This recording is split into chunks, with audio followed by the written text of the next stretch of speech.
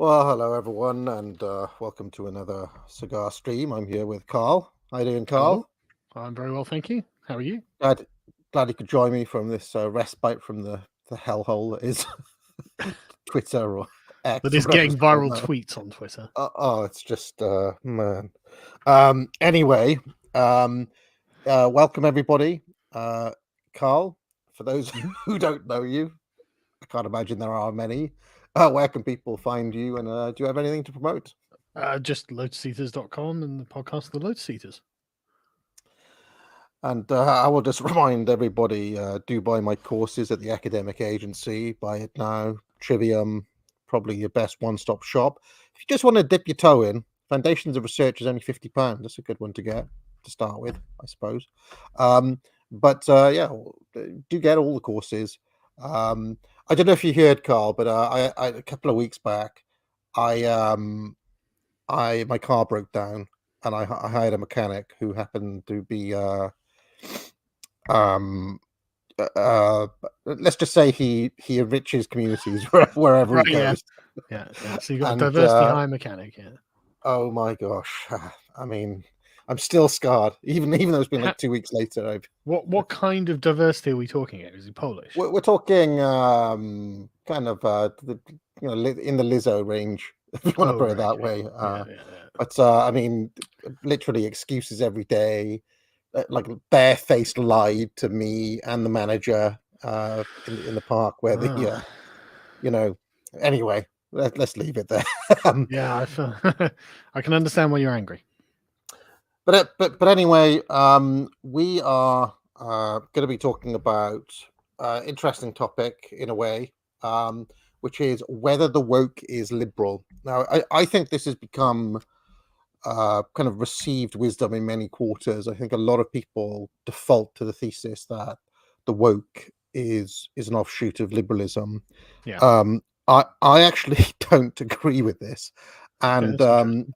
I I uh, the only place I can really remember articulating it was in full was on a stream with my buddy Mike from Imperium Press, who Yeah. published The Populist Illusion, Buy It Now, Yeah. etc. And I thought I'd do a bit of an experiment, Carl, right? Which Okay. is that I have this 7-minute clip, right? But rather than play it in full, I want to see how long you can go before saying stop and wanting to interject. And we'll see. I reckon it may take us the Sure. entire stream to get through the 7 minutes. You want to try that? Okay. We can, but Yeah. before we do, well, Yes. let's hear your thesis, because I've spent a lot of time studying woke, and Mhm. I don't see how you could claim it wasn't liberal. So Well, I mean, this is a thing. I can't really explain it any better than I did in this 7-minute clip. And when okay, sometimes you get all the words right, I thought I was, I think, yeah, okay, yeah. No, I I think know the clip, exactly what you mean when you say that. I know exactly what you yeah. mean. I feel like I And then can't you've put got it to into reformulate it, and you know you fucked it up. It wasn't as good as before. exactly. So Yeah. I feel like in this clip I kind of nailed exactly where I'm coming from on this.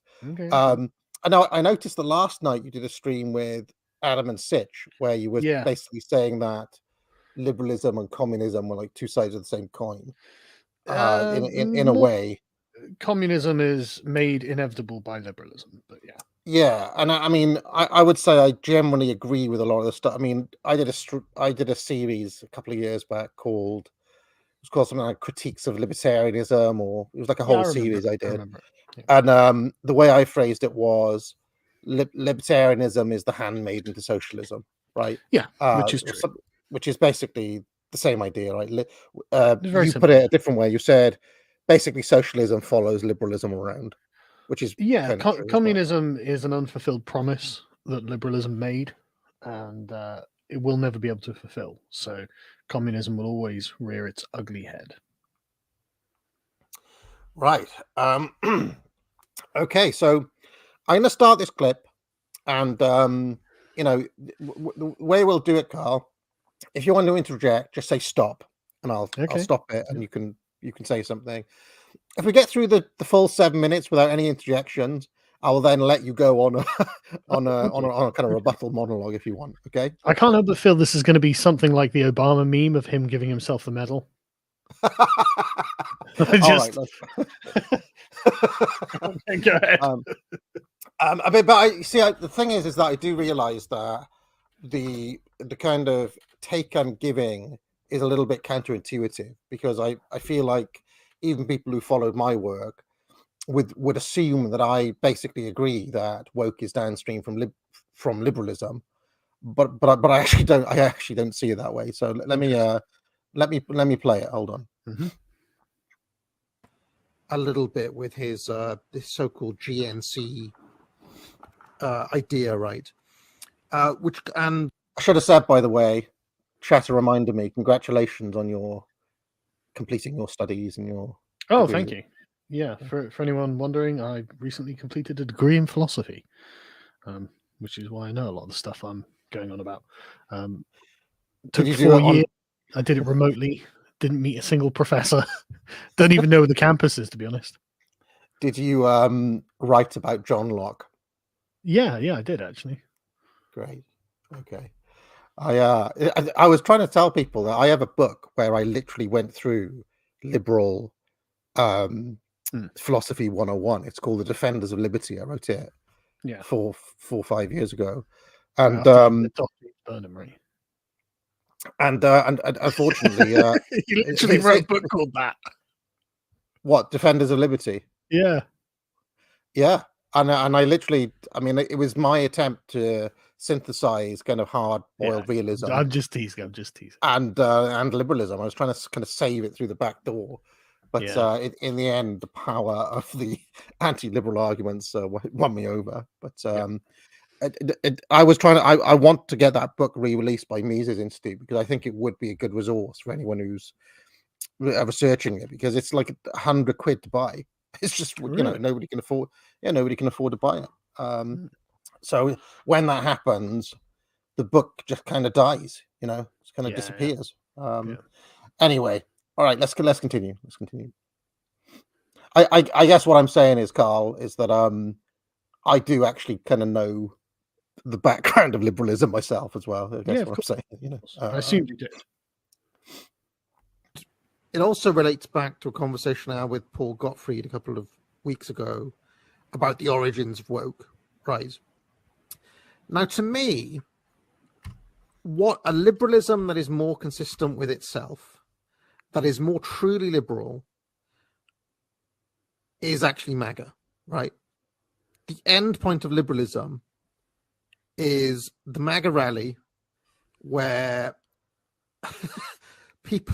where basically the great unwashed plebs in their red caps, black, white, straight, gay, trannies, all of them together, right, dancing to Village People, cheering on as their hero Trump comes on the stage, right, who is a man who's had several divorces, who is kind of a little bit kind of as anything goes in his, he's does a bit of banter and so on. He's, he shoots from the hip. And he kind of, to me, represents something truer to the liberalism that we grew up with, to the liberalism that I grew up with, of, the America of South Park, the America of Jerry Springer, the America of bloody pro wrestling, and all of the other thing that we grew up with, seems to me to be embodied in what MAGA is, right? Which is, let me make no two bones about this now, the most pro-black, most pro-gay, most democratic, egalitarian movement that America's ever seen. Genuinely. I believe that, okay? Don't believe the press's lies, because I truly believe that if we got together a group of the leading populist YouTubers, Mike, right? And me and you sat down with them on a panel for 3 hours and went through like ABCs, I reckon they'd be screeching at us as badly as any SJW. They wouldn't accept our stuff on race. They wouldn't accept our stuff. Oh, absolutely. I think we would trigger them almost more than we trigger, a wokester who is already who comes into the conversation thinking that somebody like me is a fascist already, right? Yeah. Now, so that being the case, first of all, Carl, do you agree with that statement about what is MAGA a liberal movement? and also that if me or Mike from Imperium sat down with a typical person from a MAGA rally or some of the leading intellectuals of that, I say intellectuals of the whatever MAGA is, that they'd be screeching at us when as soon as we started getting into any race or any of this kind of things that any kind of genuinely illiberal ideas, basically, that they wouldn't be happy that they'd be calling us fascists as well. No, I don't think they'd be calling you fascists. I think that you are right that MAGA is a liberal movement, but MAGA is a kind of realist liberal movement, and their response would be it doesn't matter, I don't care. They wouldn't say it's not true, or probably wouldn't say it's not true. They would say it's not relevant. And so if you would say, well, that means that you're going to have a kind of hierarchy of inequality, they'd say, well, so be it. Okay. All right. Let's carry on then. Let's carry on. The question is, what is woke then?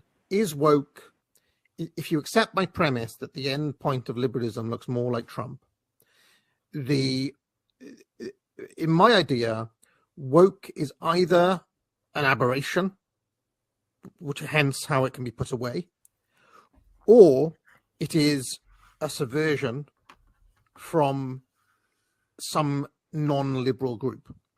And I pointed this out on Twitter. Now, one of my least favorite things in the world, by the way, is intellectual genealogy, right? Where you say, you pick up a copy of Judith Butler's Gender Trouble, and you were like, if it wasn't for Jean-Jacques Rousseau, this book would never exist, right? I hate that sort of thing. It's always rubbish. It's always rubbish. It's hang on, okay, pause it there. Why is it always rubbish? Because it makes intellectuals the prime movers in history. And I believe that being a political realist, I believe that most of the time power acts and then justifies itself rather than, I just don't believe that William of Orange was reading John Locke and therefore Glorious Revolution. I mean, come on. Well, in that specific instance, we know that Locke wrote his second treatise after the Glorious Revolution to justify it. So exactly. So in that particular case. But the thing is, for example, with Rousseau, he was very widely read in France before the French Revolution, and I mean, they'd read him out on the street corners and stuff like that. So to suggest that he has no bearing on what happened is just wrong, I think. So what you're saying, that people were reading John Locke on the street corners. Yeah, no, and this inspired things like the Glorious Revolution, the French Revolution. No. It came after the Glorious Revolution, but it definitely inspired the French Revolution. I mean, you can see this because Locke's term, the general will, is codified in the Declaration of the Rights of Man and Citizen. Like, it's a very specific ideological phrase, and it happens to also be in there. I mean, to say that there's no legitimacy to intellectual genealogies, I think is just wrong. There definitely is. So there's another example I have, one which I talk about in Defenders of Liberty and elsewhere, which is the repeal of the Corn Laws. Right? Mm-hmm. They wanted to repeal the so-called Manchester liberals, people like Bright and forget the name of the other one now, but what was his name? The famous one, Mill. No, hold on. It wasn't John Stuart Mill. It was what was his name? Bright and the other one. I can't remember. They basically made this thing called the Anti-Corn Law League. Cobden and Bright, Richard Cobden and John Bright, right? And literally, this is something they wanted to do, and they wanted to do it because they were industrialists, and the price of wheat was causing a problem for their workforce because people couldn't afford to eat and things like this. So they were campaigning pretty hard for this. Now, one of the things that really interests me is that the range of political opinions that justified the repeal of the Corn Laws went all the way, on the one hand, from Thomas Carlyle, who was certainly not a liberal, right? But he wanted the Corn Laws to be repealed, to people like David Ricardo, who was literally called to generate economic arguments in front of Parliament for how to do it. And in fact, Ricardo, he was like, yeah, we can't do it all at once. We need to do it by increments. Otherwise, too many people are going to get fucked over, etc. And then there were, other people saying, well, but the point is that there was a political drive to do this because a new group that had come into power, the industrialists, wanted to change the law. And then all of these arguments were generated in order to justify what was happening. They weren't doing it because, again, they weren't doing it because they'd read John Locke. They were doing it because it was in their interest to repeal this law. It was causing a problem for them. Maybe in that particular case, but when it comes to the philosophical discussion around liberalism, the intellectual genealogy does matter. Well, it matters in terms of the history of ideas. What I'm less convinced of is that it matters in terms of how these things manifest in reality, in terms of legal changes, in terms of the impact of power in the world. Sure. Okay. Well, we can use the example of woke ideology itself, because the ideology came before the power and the change. Go on. Well, okay, right. So, woke ideology is essentially the communists being angry that they lost the civil rights law to the liberals. And so you got this is why the MAGA folks are totally fine with MLK's content of the character formulation, because that is what the white American liberal in the 60s was happy with. They thought that was correct. But the thing is, there was a faction of very hardline radicals, communists, who were not happy with that, because, of course, what this did is cement a form of inequality that is outcome-based rather than procedure-based. And so they spent a lot of time in Harvard Law School and elsewhere. There's a particular person called Derek Bell who had what he called I'm familiar with him. And he would do this until he was moved to another law school. I can't remember which one, but then his students basically just picked up and started hosting the course for themselves. And this was the sort of germination point of critical race theory. This moved on in the 80s, in the beginning of the 80s, to critical legal scholarship. They abbreviate as CLS, the critical legal scholars. But within that group, you saw the kind of woke revolution happen. And so the non-white members of that group all said, hang on, you're white? Why the fuck are we listening to you? And from this is born what we call the critical race theorists. And it's at the end of the 80s and beginning of the 90s that the term intersectionality is coined by Kimberly Crenshaw in her Mapping the Margins essay. And you could read that, and it reads like it was written yesterday. It's all the contemporary things that are happening now. And so it took about 30 years for that to percolate through academia and then into the soft heads of students, as Besmanov puts it. And those students get into positions of power. So the ideology definitely came before the power did. You see, I basically agree with your intellectual genealogy here. I agree it came out of kind of quasi-Marxist or outright It wasn't Marxist. even quasi-Marxist. I mean, just outright Marxist. For some reason, Harvard Law School would incubate Harvard Law School. I mean, I agree. And if at the end of the clip, I go into some of this as well.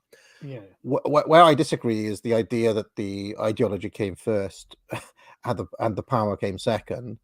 I actually believe that the reason that Derek Bell and all of these critical race theorists were empowered to develop these ideas is because they were essentially already encoded in the civil rights law back in the 60s, and that Yes. it is essentially a justification or a pushing to the logical endpoint, or you could say teasing out the logical conclusion of what civil rights law puts on the books in the first place, back in the 60s. And in fact, even before that, there's a famous case called Brown versus Board in the 50s, which I'm sure you're familiar with. Of course.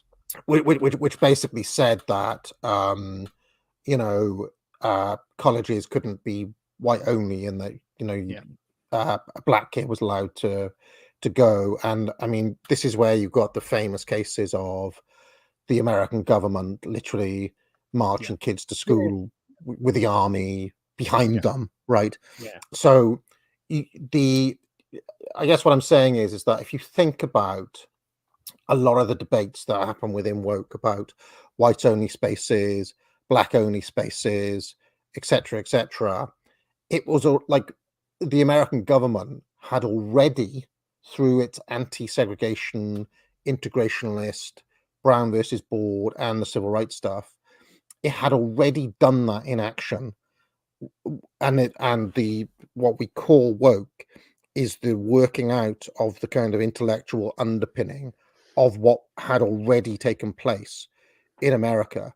I mean, the framing of Martin Luther King as a liberal as well is something that, I feel like, how can I put this?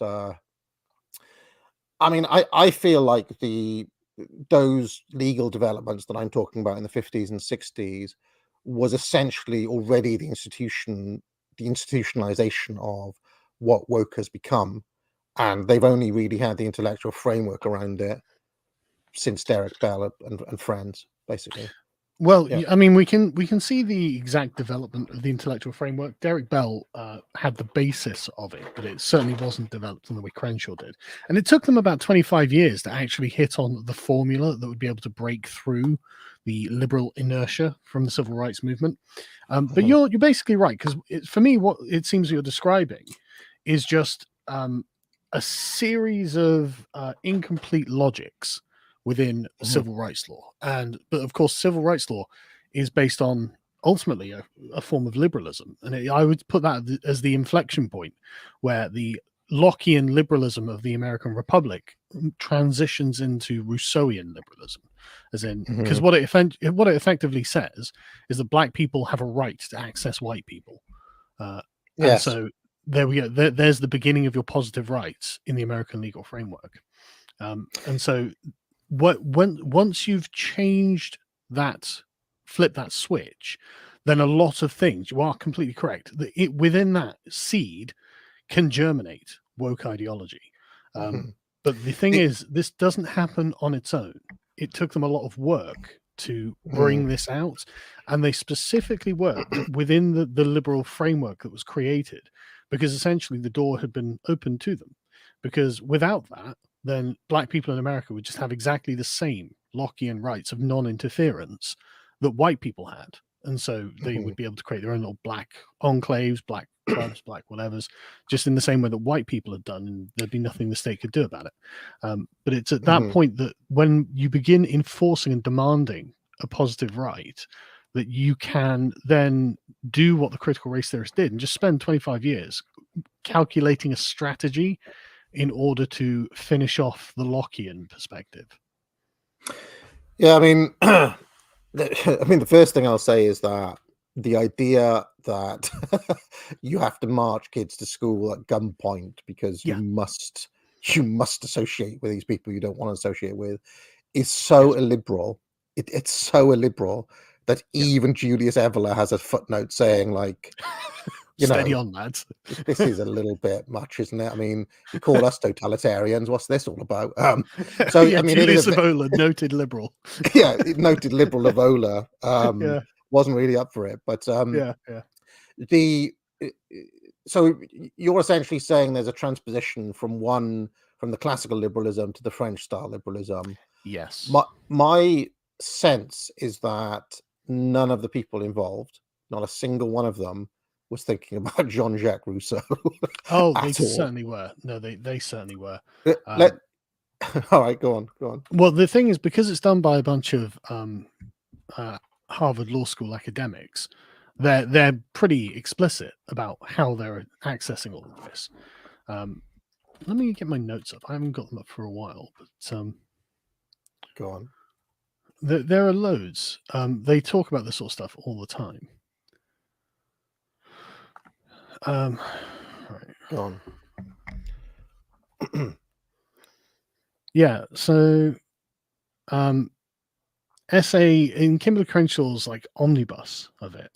In essay 7, they talk about it. This is Beyond Critical Legal Studies: The Reconstructive Theology of Dr. Martin Luther King Jr. by Anthony Cook, and they talk about this sort of thing a lot, and that's just the first thing that comes up in my notes. The Reconstructive Theology of Martin Luther King. Yeah, and then you've got Cheryl Harris's Whiteness as Property, which is essay 16 in this big bumper book. Okay.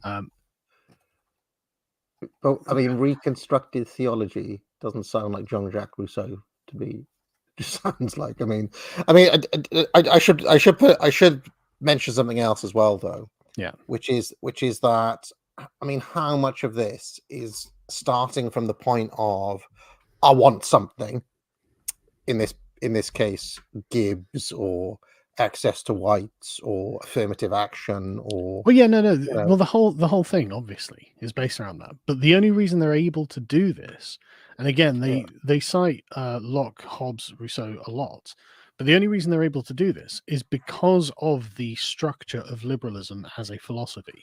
So liberalism's own origin story. Did you watch the stream I did with Sitch and Adam yesterday?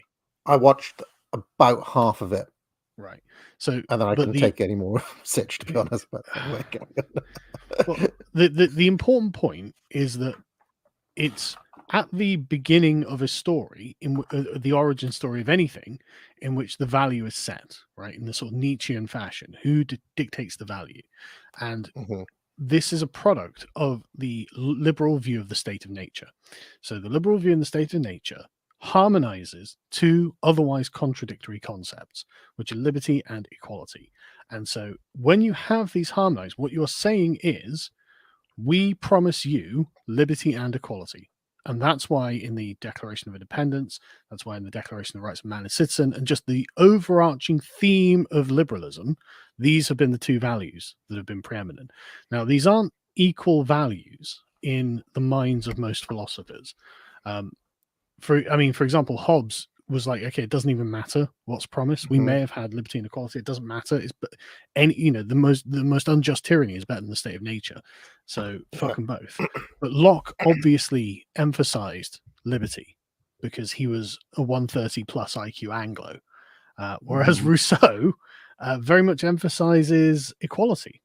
And actually, you can look at Rousseau's formulation of liberalism and question whether liberty is in that at all. He characterizes liberty as purely being a state of non-dependence on one's fellow man and a state of total dependence on the state.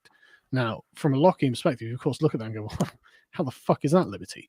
But it means you're not in an impressive relationship with your father or your neighbor or your wife or whatever, blah, blah, blah. And so the reason that communists have always got an edge on the Lockean liberals is because this dual promise was made at the beginning of liberalism. Say, look, you're going to get equality and liberty. All men are created equal. It's like, okay, thanks, Declaration of Independence. You've underscored there that equality is one of the primary values of this. And so, okay, well, this is your primary value. Have you delivered it? And the answer is, of course, no. Everyone can tell that these things aren't equal because people are equal. And so the critical race theorists have been using this pull on the liberal to say, I thought you were for equality. I thought you were for equality. I thought you were for equality. And they've been using it since the Civil Rights Act. That's the purpose of it. And they can constantly hammer on the liberals because the liberals can never actually deliver equality. You see, my problem here is, Carl, just like I said in my... I had an article a while back called the James Lindsay Debate Club Theory of History. I mean, what I feel is actually going on is this. I'll just kind of explain it in crude terms, okay? Sure. Black activists or some other minority, they could be Indian ones in this country, or certain other groups. Yeah. Take your pick. Have certain historical ethnic grievances and resentment, okay, No question. in their hearts. Okay, right, and they've got a range of things they want. They want Gibbs. They want ultimately it ends up with kill Whitey, as in the Zimbabwe and South African case, right? And they're faced with a situation where they need to try to justify those things, and they have to then do it in a framework that makes sense. So if they had to do this, let's pretend in the 16th century, all their arguments would have been to do with my Bible and my God or whatever. Okay. If they had to do it in Soviet Russia, they'd have done it in the framework of Marx. Sure. Because they had to do it in America, they had to do it within the framework of the American legal system. But ultimately, all of these arguments, whether it's Derek Bell or whoever else, or Robin DiAngelo, is literally just bollocks, bollocks, bollocks, bollocks, bollocks, bollocks, bollocks. Nothing you can do about it because I can sue you for discrimination if you argue against me. Give us what we want. And so you understand what I'm saying, right? Is that of course. I'm trying to actually get at the mechanism at play here, and the ideas, if you want to put it that way, are essentially just kind of puffery around this that aren't really driving anything. And the reason I'm putting it this way is because I have the view that unless people see it in those terms, you're endlessly going to be trapped in a situation where you're trying to have the James Lindsay debate club, and they are just seeing like the raw power, and ultimately they want to kill you, or whatever. Sure. So go on. The ideas do matter, right? The formulation of it does matter, but you are correct that in a different time and place, I do agree that these people would have just picked a different stratagem, and they would be like, okay, well, God said, blah, blah, blah, right? But the reason that they are able to get so far is because of the inherent weakness of liberalism to the charge of inequality. That's I'm not saying that it's good or right or anything like that, obviously. But the fact that liberalism made the promises that it's not fulfilling is why they're able to conquer so quickly. And there is a obviously a lot of this stuff, the civil rights stuff, happened during the Cold War. In fact, I might as well turn the clip off now because I've said I'm pretty sure I don't say anything new in the rest of that.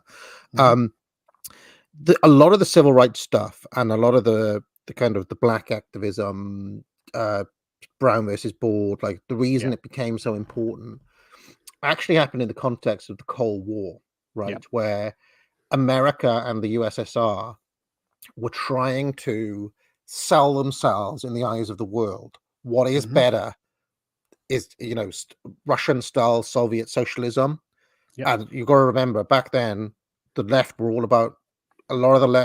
about the USSR, okay? Or a lot of the left were implicitly sympathetic to the USSR, or the American way of life with its boulevards and suburbs and so on and so forth.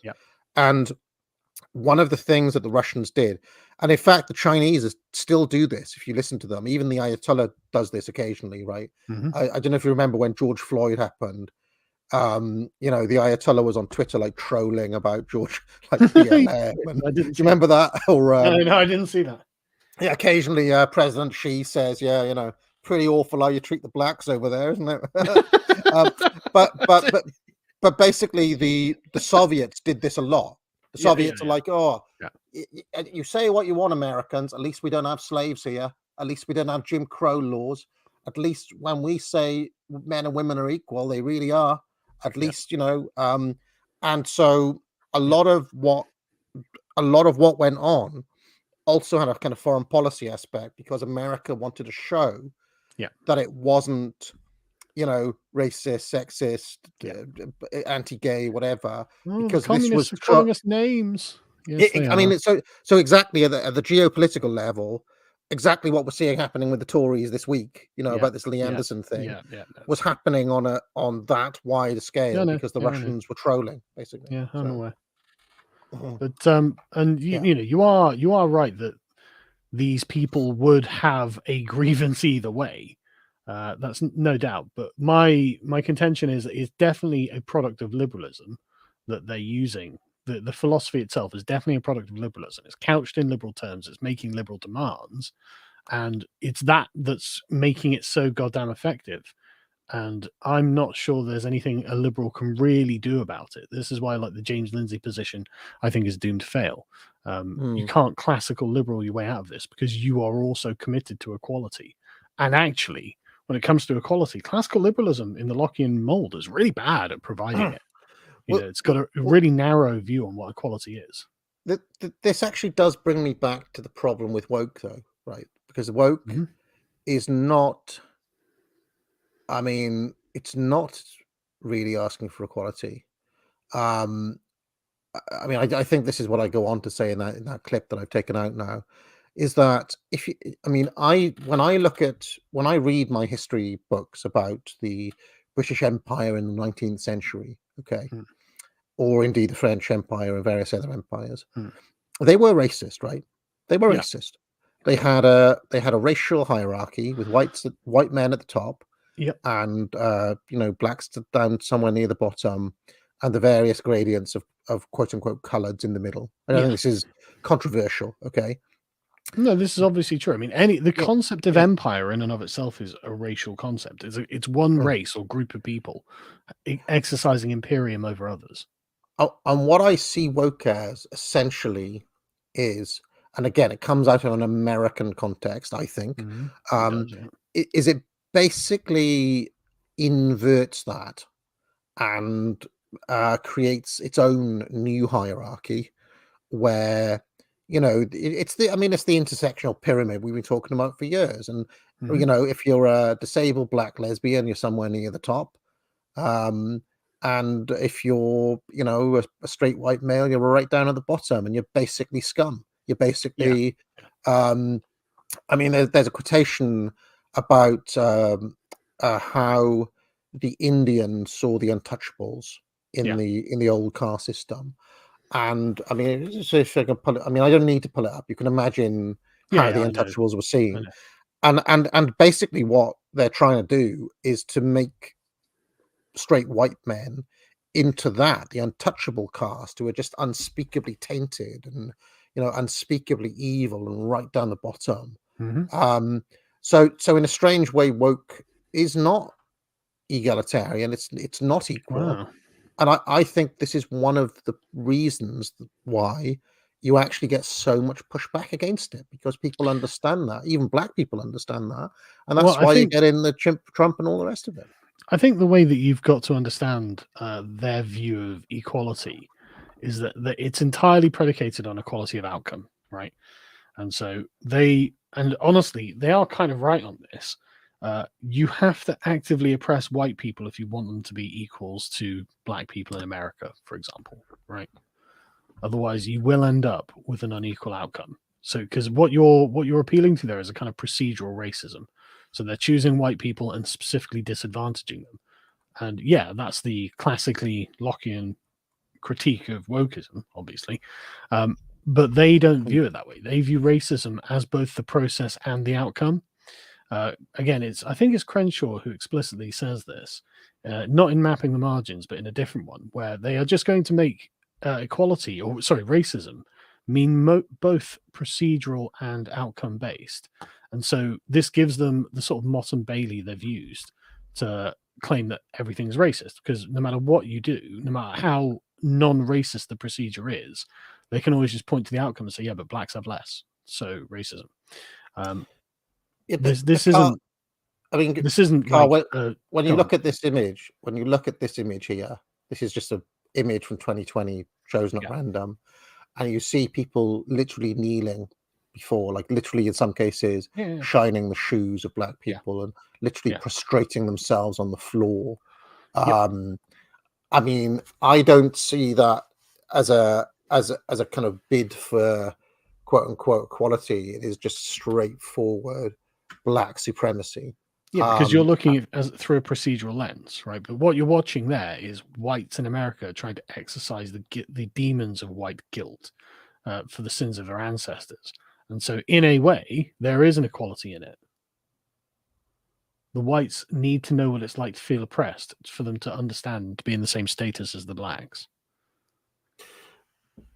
Do they, I mean, do any of the woke theorists say, okay, there'll come a point where, you know, through the white guilt, you've paid your penance for colonialism and the Holocaust and slavery. You've done enough now.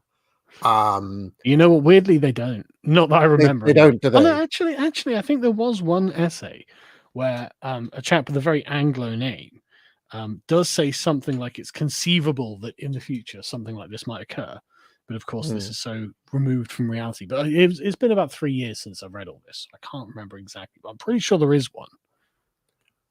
Because I feel like, but the problem that we have is that you've got to remember that we're thinking in like I don't want to say traditional, but like the sort of old way of looking at categories, right? We think categories and categorization is valid.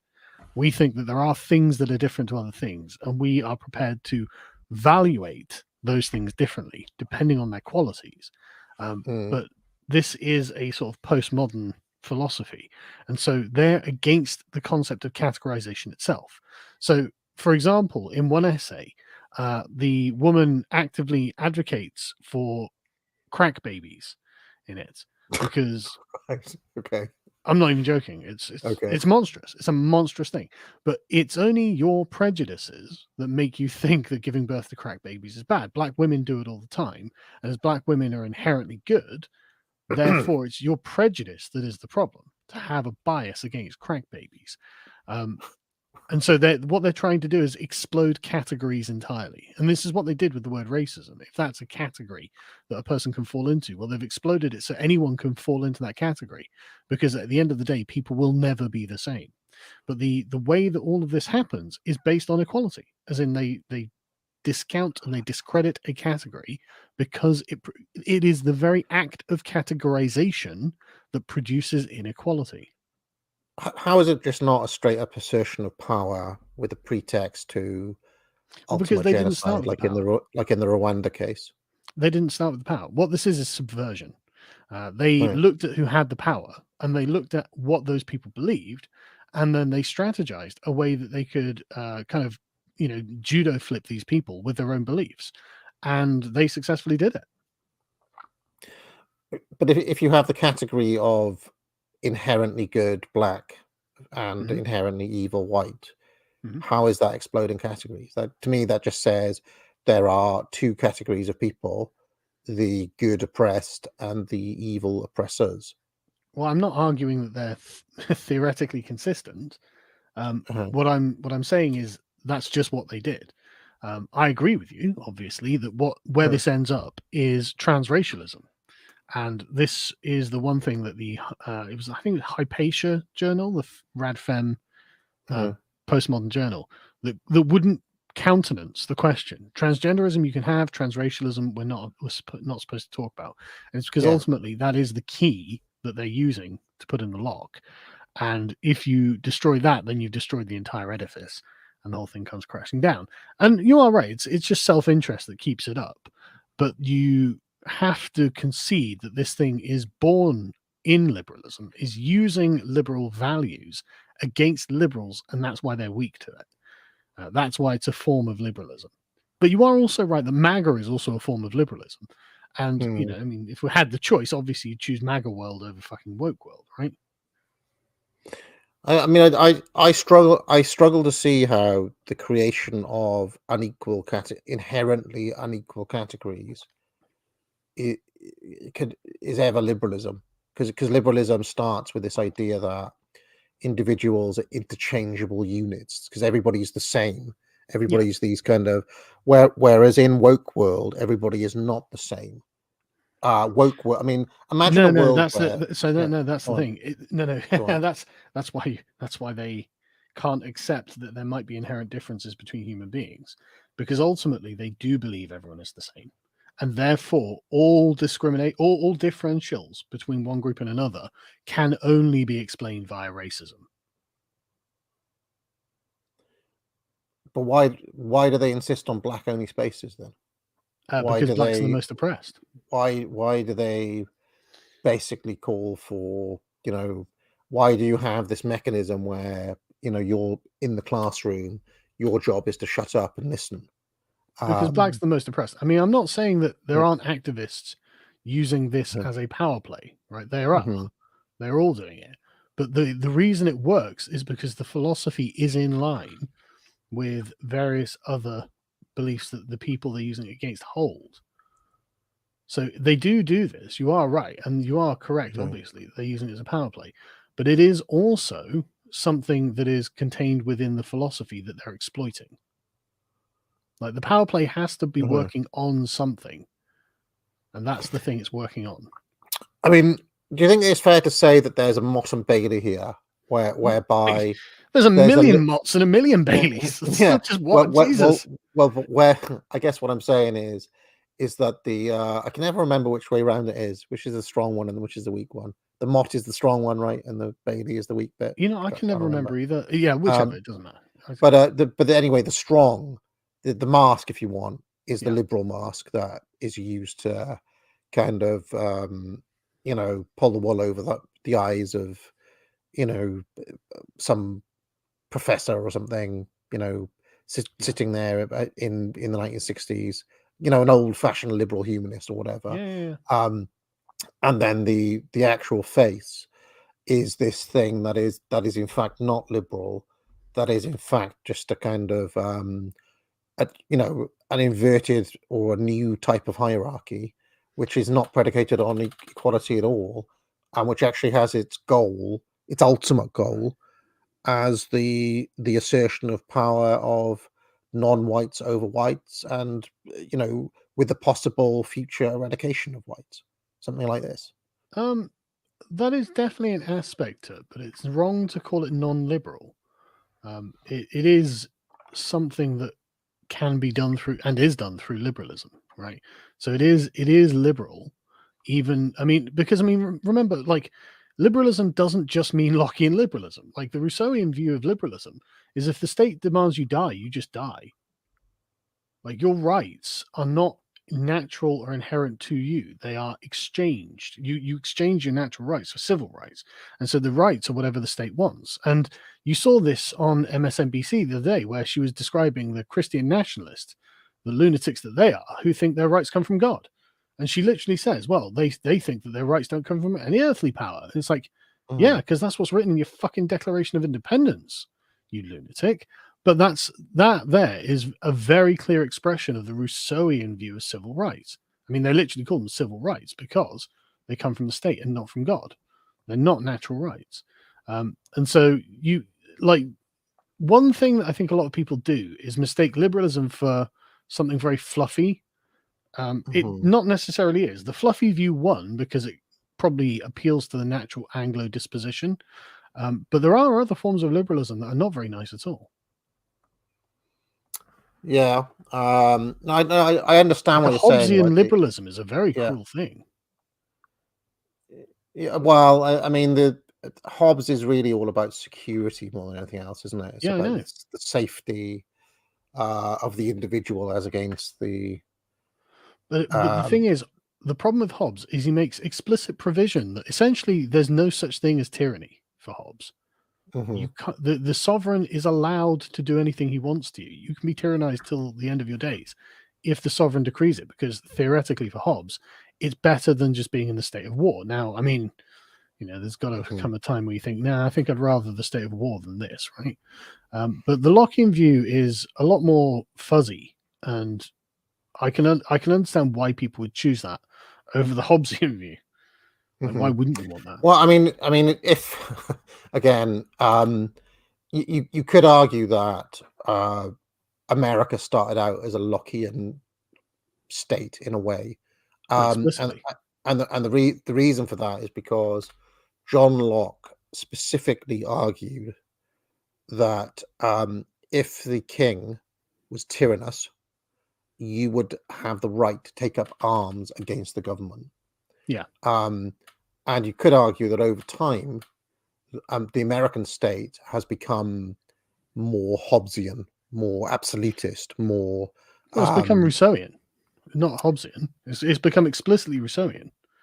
But you see, my argument would be, Carl, again, keeping populist delusion in mind, keeping people like Carl Schmitt and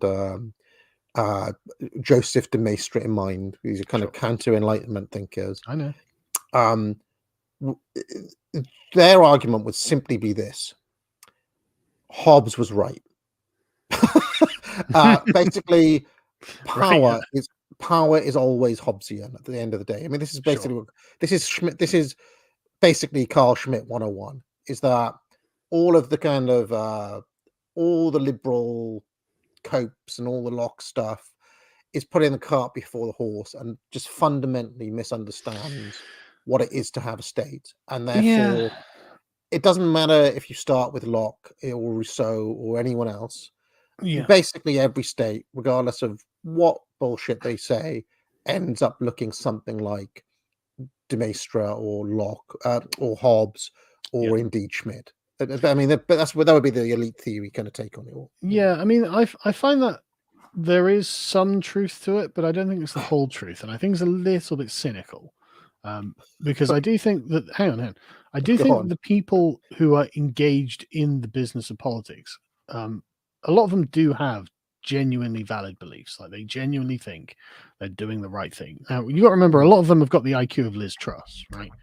So, like, they're not the best and brightest that we send to politics, and so they will give their stupid reasons. I mean, like, one of the things that was always very clear for me after the storming of the Capitol in the horrific insurrection was AOC going on, I think it was MSNBC again, and just being like, they violated our sacred capital.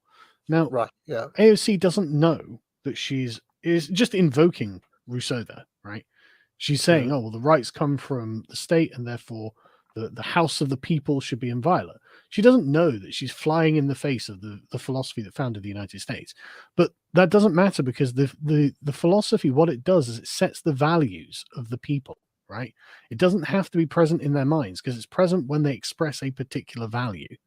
And that's just what philosophy. I mean, my comeback would be is that when push comes to shove, the state of exception asserts itself, so that in the case of the development of the United States, let's just say, I mean, they have had one civil war. We will note that, but Team Evil won. Let's face it. Sorry, Yankees, but I feel like the Union won, basically. Liberalism won, but well, I mean, you could say there's different ways of looking at it, but you could say, well, the side that was willing to use absolutist power defeated the side that wasn't. That's the way I would like. When you take all the arguments and strip it away, that's basically what happened. Okay, the more organized, the bigger state won at the end of the day. I think there are other factors, but anyway, that's. And then if you have a look at the development of how it's happened, more and more power has accrued to those parts of the American state that can support the Schmittian exception. Bodies like the FBI and the CIA and certain branches of the military and certain... So when push comes to shove, it doesn't really matter if a state called itself communist, liberal, fascist, whatever. When something like COVID-19 happens, we all, they all did the lockdown, or when it's a war, all bets are off. So in the end, regardless of what kind of dresses you put on it, or what pretty flowers you put around it, the fact is that Hobbes is right. Hobbes is right, and Locke was wrong, regardless of whether people believed in Locke or Hobbes. So, it's not. I mean, in a broad sense, yes, but in a more narrow sense, no. Right. So, there's a reason that the American tyranny isn't making women wear burqas and the Taliban one is, right? Because they have a value system that informs what they want out of life. So it's not just arbitrary, and it's not divorced. Power is not divorced from a system of values, right? These things are intertwined because the system of values presupposes that there will be a form of power with which to impose the value.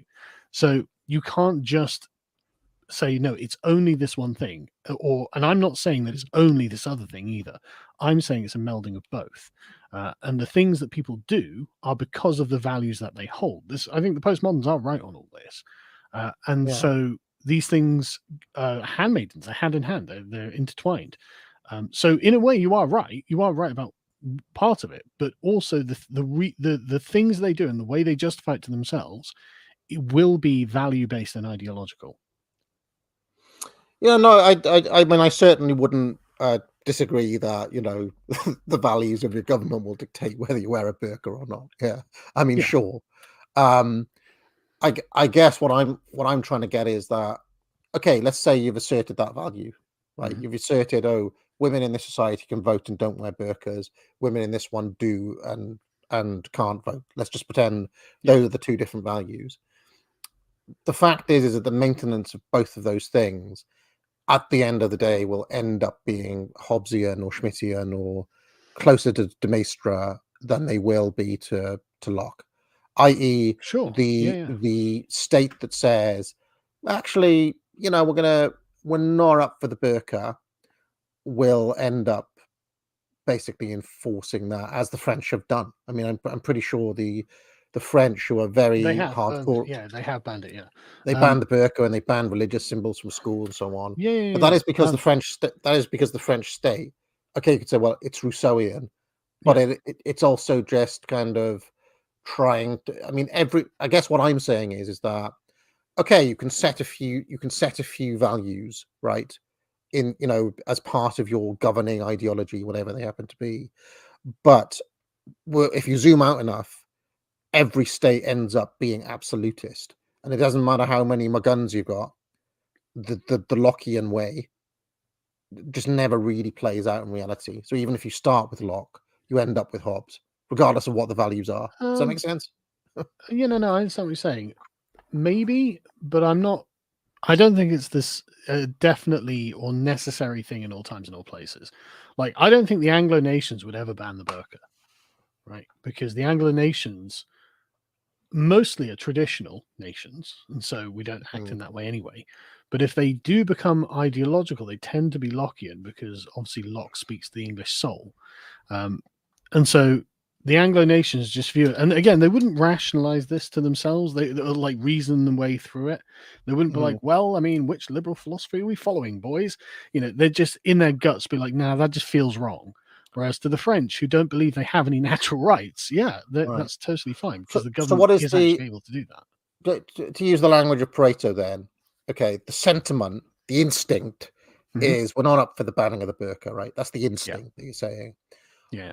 He talks about derivations, and then basically, like, when you codify that as a value, when you codify that as an ideology, what is the value that is downstream of that gut feeling of the Anglo, in your view? Like, what is why can't we ban the burqa? Let's just say. Well, the Anglo generally tends to view himself as having a God-given set of natural rights.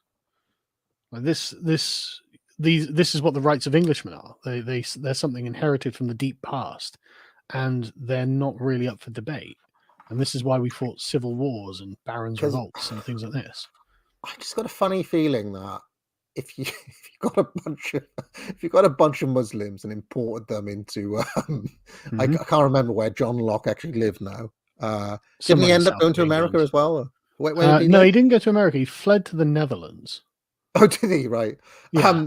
But I can't imagine that if you transposed a bunch of Mohammedans in the 18th century to go and live next to John Locke, that he wouldn't have been like, yeah, fuck it, just get out. We're going to kill you all. Just maybe. I mean, I just don't believe that John, not just John Locke, any liberal of that era would not have put up with I'm not saying they would. any Muslims living anywhere near them. So I'm not saying they would. I mean, like, wasn't it Thomas Jefferson who ended up launching the raids on the Barbary pirates? Like, you know, and Jefferson was deeply, deeply inspired by Locke man. He took Locke very seriously.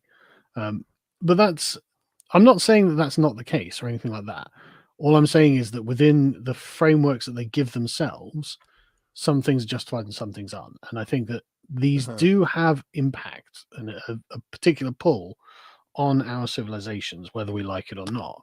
I'm not saying this is necessary or inevitable, right? So it could be that in a particular circumstance, a kind of emotional fever drives people to a place where they aren't proud of. And I think COVID's actually one of those times. I think a lot of people actually regret the way they acted during COVID. But we're still, I mean, even with this bit of analysis you've just given, we're still starting with the emotions and the feelings, and the philosophy, or the BS, as I put it, is downstream of that. Oh, I feel this way. Now I need to figure out why, right? Maybe rather than starting with a bunch of rational principles. You know, I'm standing there with Immanuel Kant, and now I'm working out.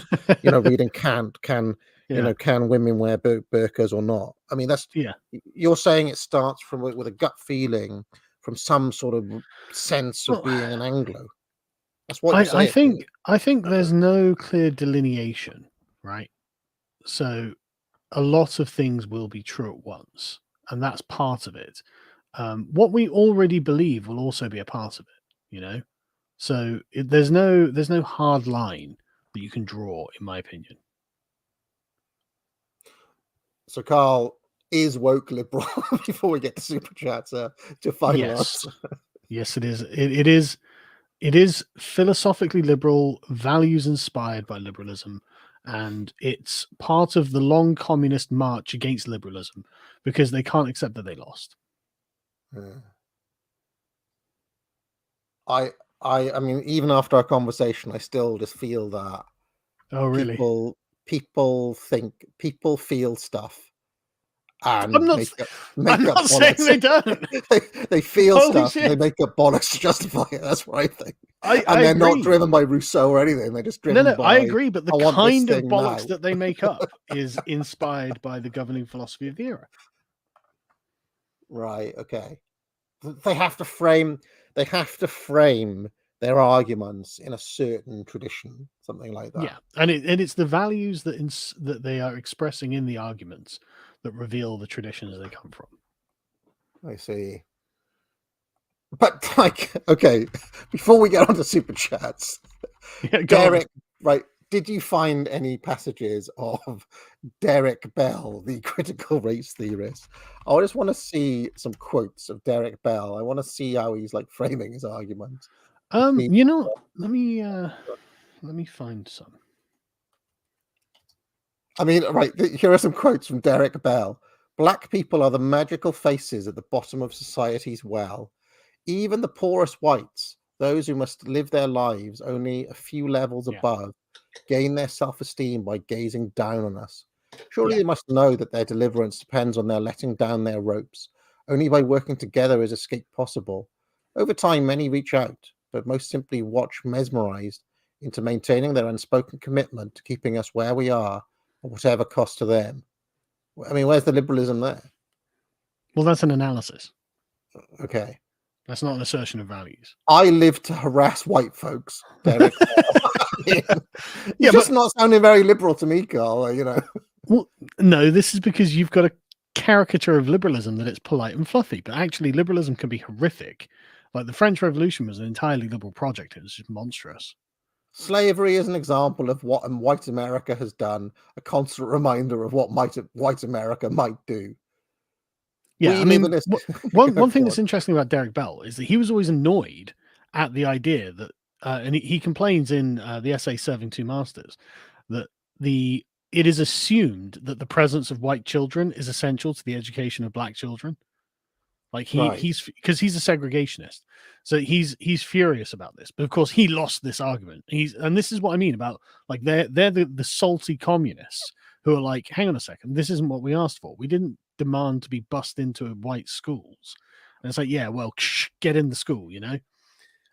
So these people are not happy with what happened, but what they are arguing is through the liberal paradigm of the United States.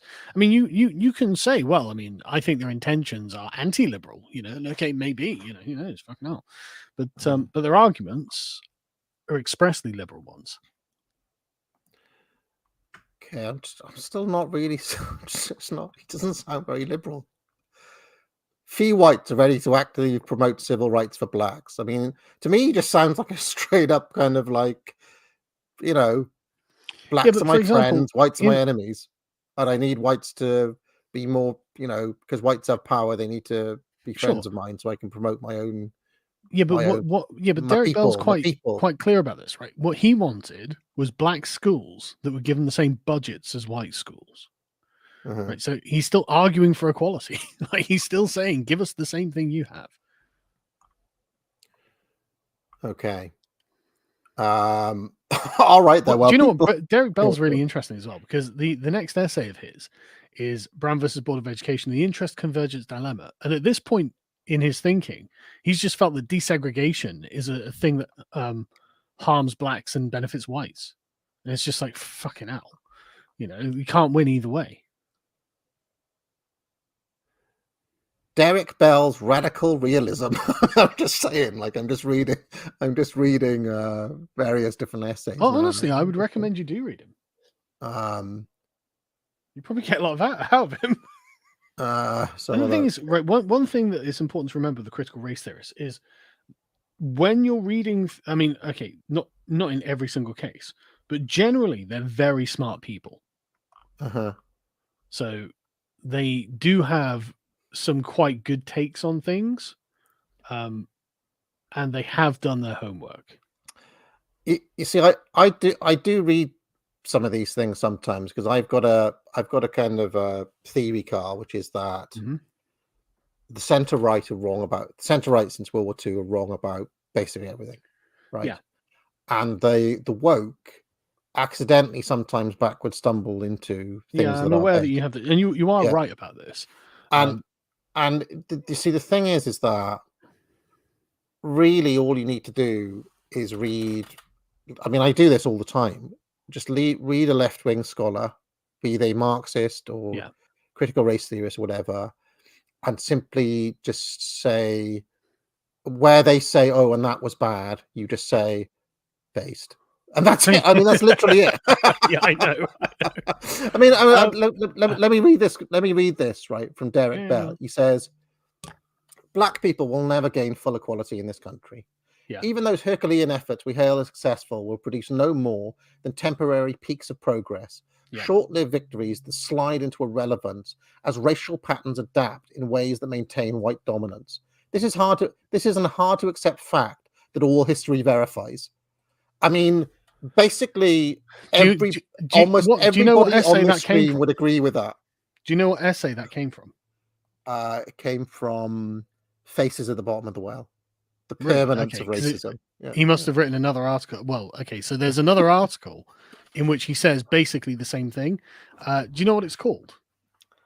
It's called Racial Realism by Derek Bell. So there we go. Derek Bell, the race realist. I mean, he's just said it. He said, to be fair, the actual content of the essay isn't about that. He's trying to establish something he's calling racial realism in regards to law, not in regards to genetics or something like that. But what he does echo that point several times, that look, in the way that the system is now, blacks will never gain equality. Yes. But that's the liberal value. But what he's saying is that it doesn't even matter if you win victories, they'll slide back, which is essentially literally the exact same view of most all of our friends on the on the right and so on. Yeah. And the only people who disagree are literally the MAGA liberals. MAGA liberals and Jacob Rees-Mogg and people like that. Yeah. So what I'm saying is that the woke are basically right. It's just that they're enemies and not friends. Sure. I mean, am I wrong? In some ways, that's definitely true. I mean, there are other things that there's not true about, but like in some ways, yeah. So they're not liberals then? No, but they are liberals. They're still liberals either way. That like liberal doesn't just mean John Lennon fucking Locke, you know. Like that's not the only thing. I mean, there is a strong component of that to it. They're still liberals. They seem quite base to me, you know. Shall I become a race a Derek Bell? Derek Bell race well, I mean, you know, all you can say is, look, I'm just following in the classic critical race theory tradition. I don't see what the problem is. Can you imagine the trajectory of this channel? I started with Thomas Sowell and I'm going to end with his arch nemesis, Derek Bell.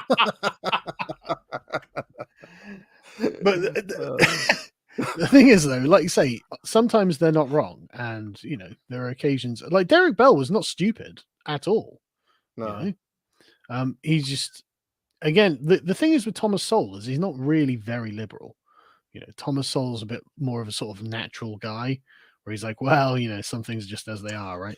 Well, I mean, the very interesting thing about Sowell is that if you read between the lines of many of his arguments, basically he's arguing for segregation a lot, because it's Thomas Sowell's view that the only way that blacks are going to make it in America is if they have their own spaces to develop, and if they have their own schools, and if they are not constantly pit against white people and white standards, i.e. they have to develop their own thing, their own industries and so on. Well, that's exactly what Bell's saying. It's exactly what Bell's saying. And so Sowell and Bell literally agree on that. They're just coming at it from different ends of the spectrum. Yeah, if that makes any sense. And I think there's a certain difference in morality there too. Like Thomas Sowell doesn't want to steal things from people. Yeah, well, he's not a socialist. No. He's a Chicago school economist. Yeah, of course. Whereas Derek Bell's like, I'll also like chop your head off and steal from you as well. Yeah. Derek Bell's totally fine. Taking your money. He just doesn't want to have to go to your school. But you can definitely pay for it, Whitey. All right. Have you got time to hit some super chats before we go on then? Okay, so we've got Mike Honk, who has sent $50, and it literally just says it means so much. Well, thank you very much, Mike Honk. It means so much. Spasticus Autisticus says that's a great name. One of the best super chatters around. He says CLS professors as critical. Or CLS. Critical legal scholarship. At elite law schools are utterly insufferable. Yeah, Had one tell me that Rousseau was actually a right-wing extremist. Everyone hates.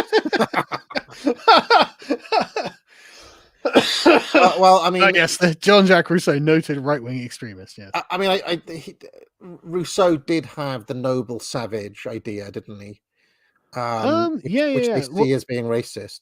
They see that as being racist, though. Well, the thing is, it's not racist, right? It is the abolition of race.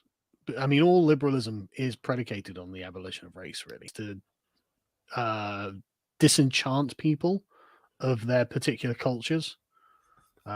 So Rousseau wasn't.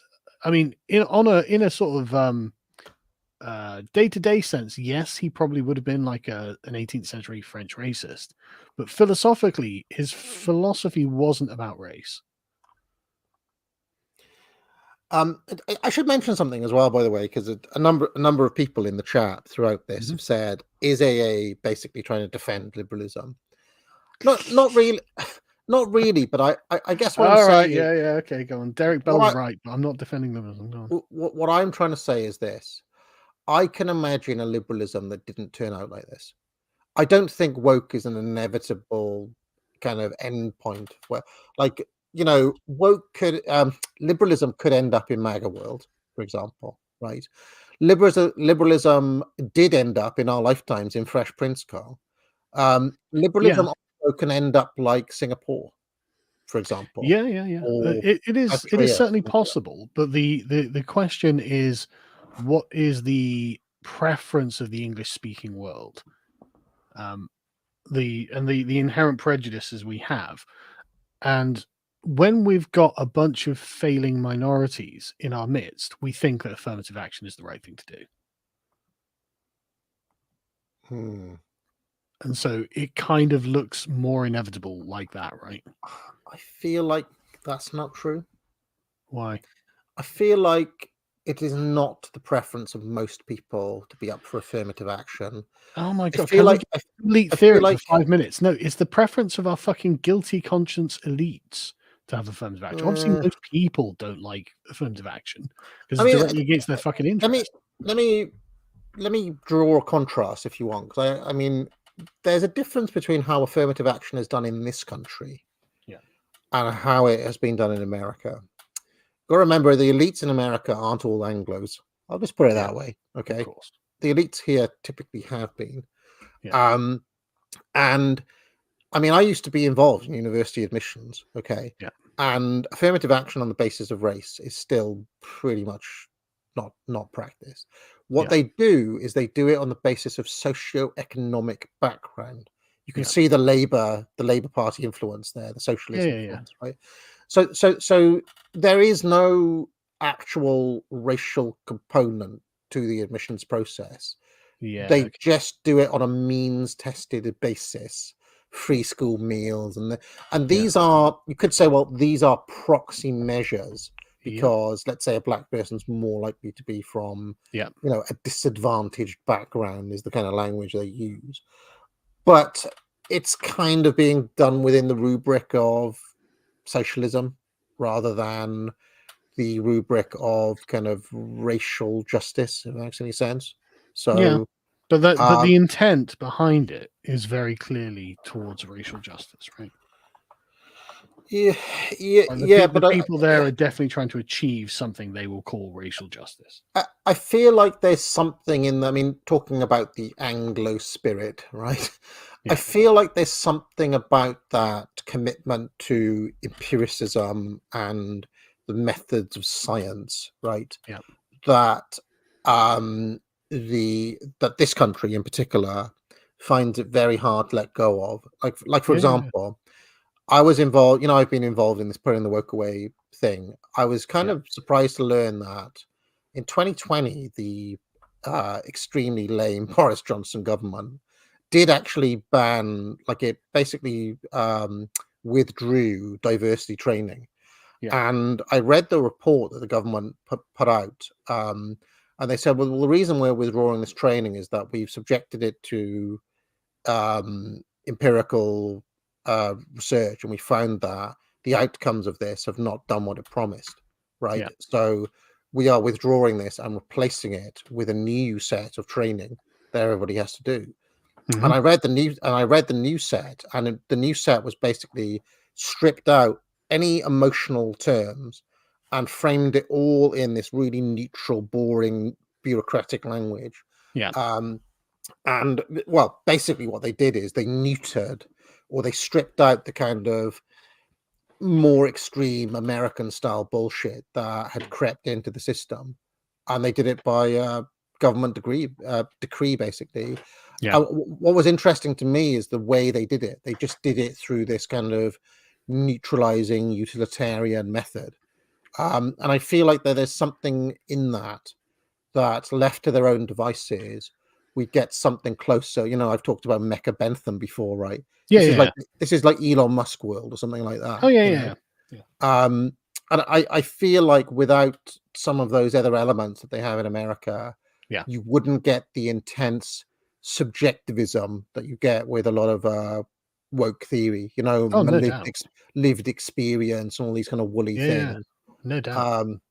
But anyway, let's continue. You'd get what you get if America didn't exist. Basically, is you'd get a kind of paternalistic British Empire approach, where the Yes, people, yeah, more like that, the white man's burden or something like that. yeah, that's exactly what you get and that's the sort of traditional way that Britain's viewed itself in the world. And honestly, I think there's really something to be said for it on a kind of a sentimental level. It's like, look, you didn't have to fucking do that.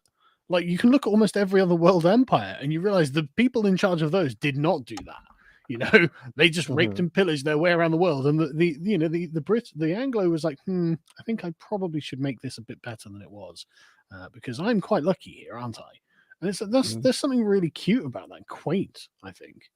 And I'll tell you what, when we finally get properly conquered by someone, they ain't gonna fucking think that way to us.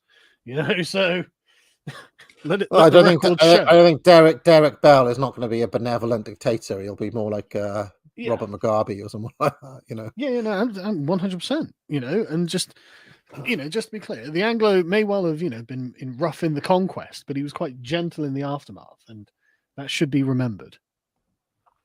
Spasticus carries on. We kind of interrupted his super chat. He says, had one of these lawyers tell me that Rousseau was actually a right-wing extremist. Everyone hates lawyers. Everyone hates academics. These people are both at once. Look into Richard Dawkins and especially John Rawls if you want to understand them. Well, he's totally correct. These people are fucking insufferable. I fucking hate John Rawls, man. Not on a personal level, never met him obviously, but the veil of ignorance is just such a stupid thing. It's like, so why don't we imagine a world in which we haven't been born, and what would we want the world to look like? It's like, John, we need to worry about the tax code, mate. You know, we need to worry about things that are happening in the real world. You've taken us to the most fanciful position possible. Why are we here? Also, do you remember in the lost mists of time, my back and forth with Gary Edwards? This is like 2016. I like Gary Edwards. I don't know why he's committed to socialism. Do you remember, though, that was all about John? That was Gary Edwards going on and on about Rawls and me. Not offhand. It's been a few years. I mean, we're talking like 7 years ago now. But that was a back and forth. I remember you were involved with it as well. I didn't really know much about Rawls at the time. Yeah, I can't remember much of it either now. C123 says, Carl, why should we accept admitted Mossad agents? What, Gad Saad? I'm guessing who was that. Or am I the Mossad agent today? No, I think he's talking about. I assume he's talking about Gad Saad. Well, I mean, to be honest with you, I don't really know what the right's critique of Gad Saad is. It just seems to be, well, he's a Mossad agent, right?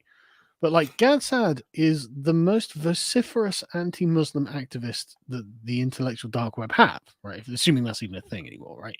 Mm-hmm. Even I mean, Sam Harris is pretty hardcore, but Gad Saad is like literally not one. So it's just like, right, okay, well, that's interesting. And it's because he's a Lebanese Jew who lived in Christian Lebanon and watched it and had to flee as it turned into Muslim Lebanon, right? Mm-hmm. So, I mean, obviously, yeah, sure, he's not in Israel and he's Jewish. So his natural sympathy, I mean, for example, if I had to, if England was taken over by Islamists and I had to flee to Canada, I would still think of myself as an Englishman first. But that doesn't mean I would hate Canada. And that doesn't mean I'd be acting against Canada's interests. And I'm just looking at like his career and I'm just like, okay, but where's the subversion here? Where's he? But are you an MI6 agent, Carl? I'm personally not. Right. But let's pretend you were. But I mean, how would the Canadians view you then? Well, I don't know. I mean, like, what's Gad Saad actually done that seems to undermine Canada? Wow, what's he said? Like, because I have no idea.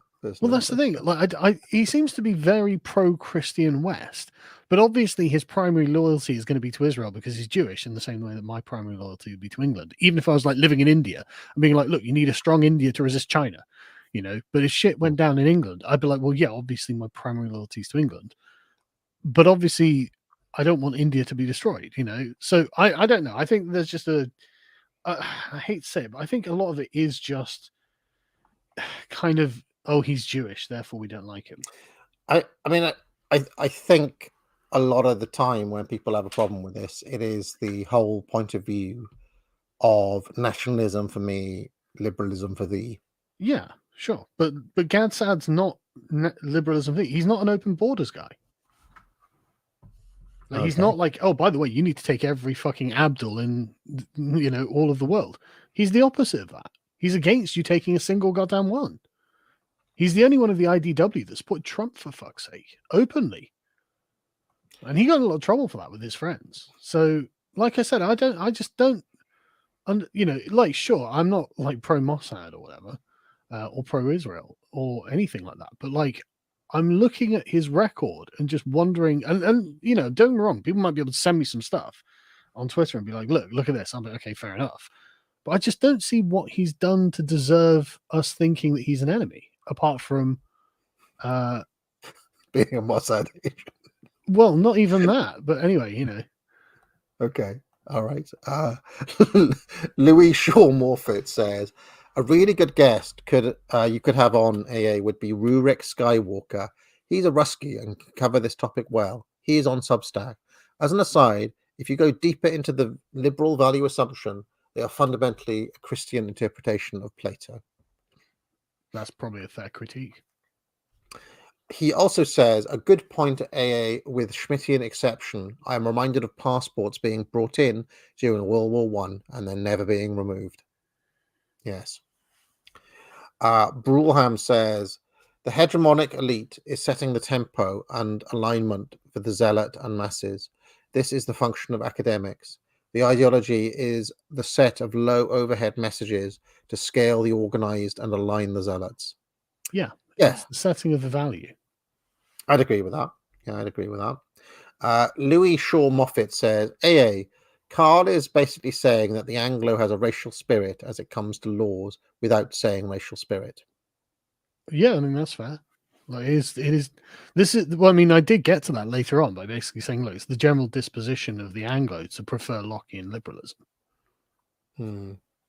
Lockean liberalism is just a kind of formalization of that feeling in the first place, is what you're saying. Yeah. It's a specific abstraction of the English tradition of rights. So John Locke, being an Englishman, unsurprisingly, was like, well, these are the rights of all men. It's like, well, no, but okay, carry on. Donnie Dewitt says, Carl, in your convo with Sitch, you could have brought up the kings that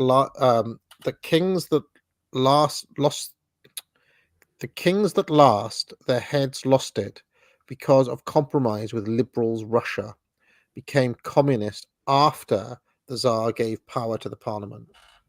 Yeah, it's the same sort of thing with Louis the 16th as well. Like, he was a really weak king and made loads of concessions to the revolutionaries, and they eventually beheaded him.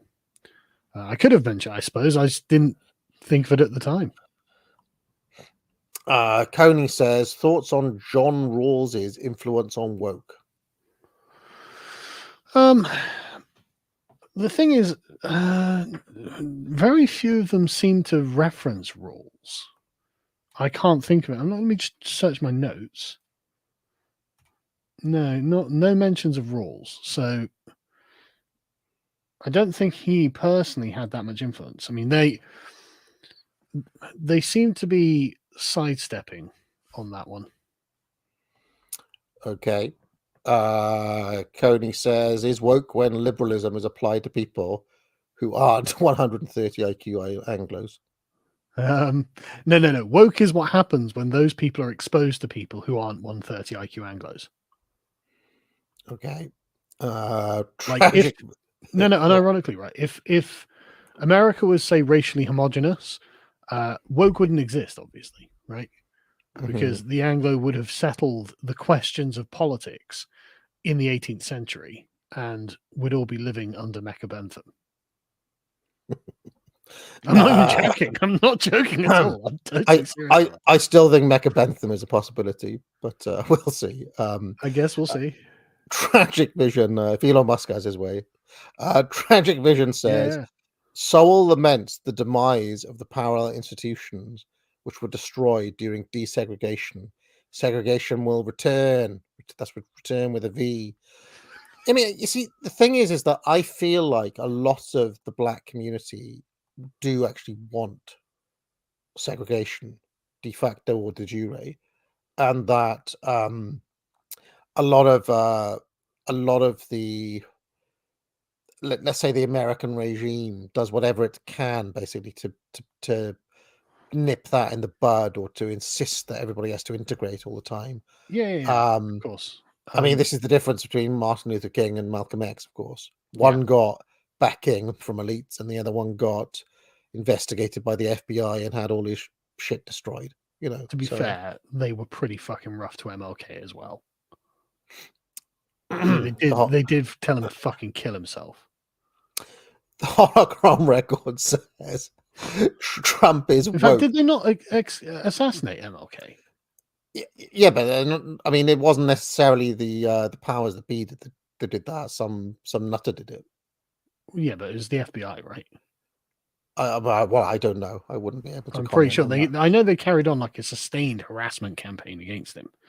So I mean, I'd have to look into it. I should ask Harry. He did a big thing on this.